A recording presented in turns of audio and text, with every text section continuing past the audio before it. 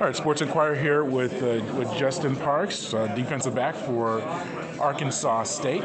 How has the day been going so far for you, and just being in this atmosphere, preparing for the upcoming season? It's been good. It's everything I thought it would be. What I'm saying? It's good to get to talk to all the people and meet other players, other coaches. It's just good, great experience.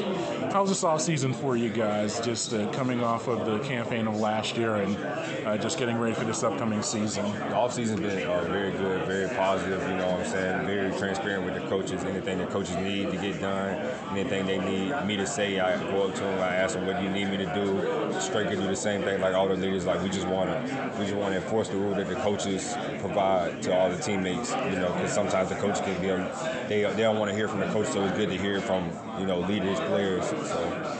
Yeah, what were the lessons learned last year, 3-win campaign, that you want to carry over into this year to make that next step of a winning record and bowl eligibility and beyond? We were just so young last year, it's just now that we have that experience of being in those close games with a very young team. So now that having that veteran leadership, having us teaching the younger players what it takes to get over the top of those close 3-point losses.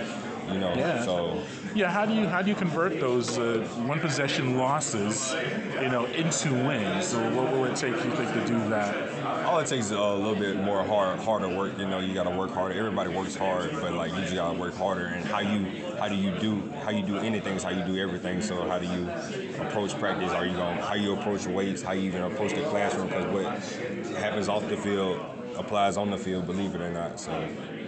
Yeah, and you guys said 2 defenders as far as your representation. I think you're the only team that did that. What does that say about the coaches, like wanting the defensive guys like you and your teammate just being here today?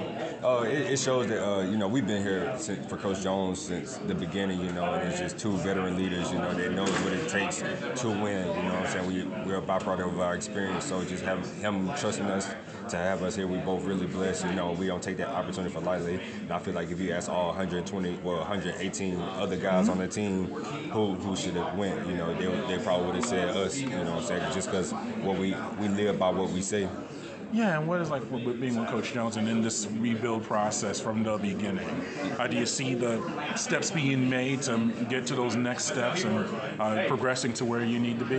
You see the steps being made, even last year. So the first year was just ground zero. No leadership. Last year was really now we're getting something here. We're in these close games now. Now it's just this year, just getting us taking that next step and getting us over the top of that hump. Actually winning, pulling out these close games. You know what I'm saying? Yeah. Absolutely. And then lastly, I also see you're in an honor roll for the school. What about that aspect of your career, the academics, and how important is that for you? In addition to your playing career, believe it or not, I have better grades now than I did in high school. It's just I really thank the academic staff, Miss Jessica and also Miss Lydia for just staying on me, and helping me throughout this whole process. And I take that very seriously because the profession I want to get in, you got to have good grades to get in grad school. So I really take that serious, so I can set up an easy life for me later on down the road. Well, why do you think grades are better now? Is just maturity, maturation as a person just growing? Maturity and then more help. Everybody can't learn on their own, so them offering tutoring sessions because everybody just learn differently, and that was one thing I needed. And ever since then, I've been doing great. What's the post-playing career aspirations? I want to coach. I want to coach. I want to get into coaching. So I probably start off GA and then end up getting a position job. I'm not rushing anything. Ain't no telling what I could do. I could probably get into real estate as well. Because my brother does real estate, so I kind of want to get into that because they make money doing real estate. So.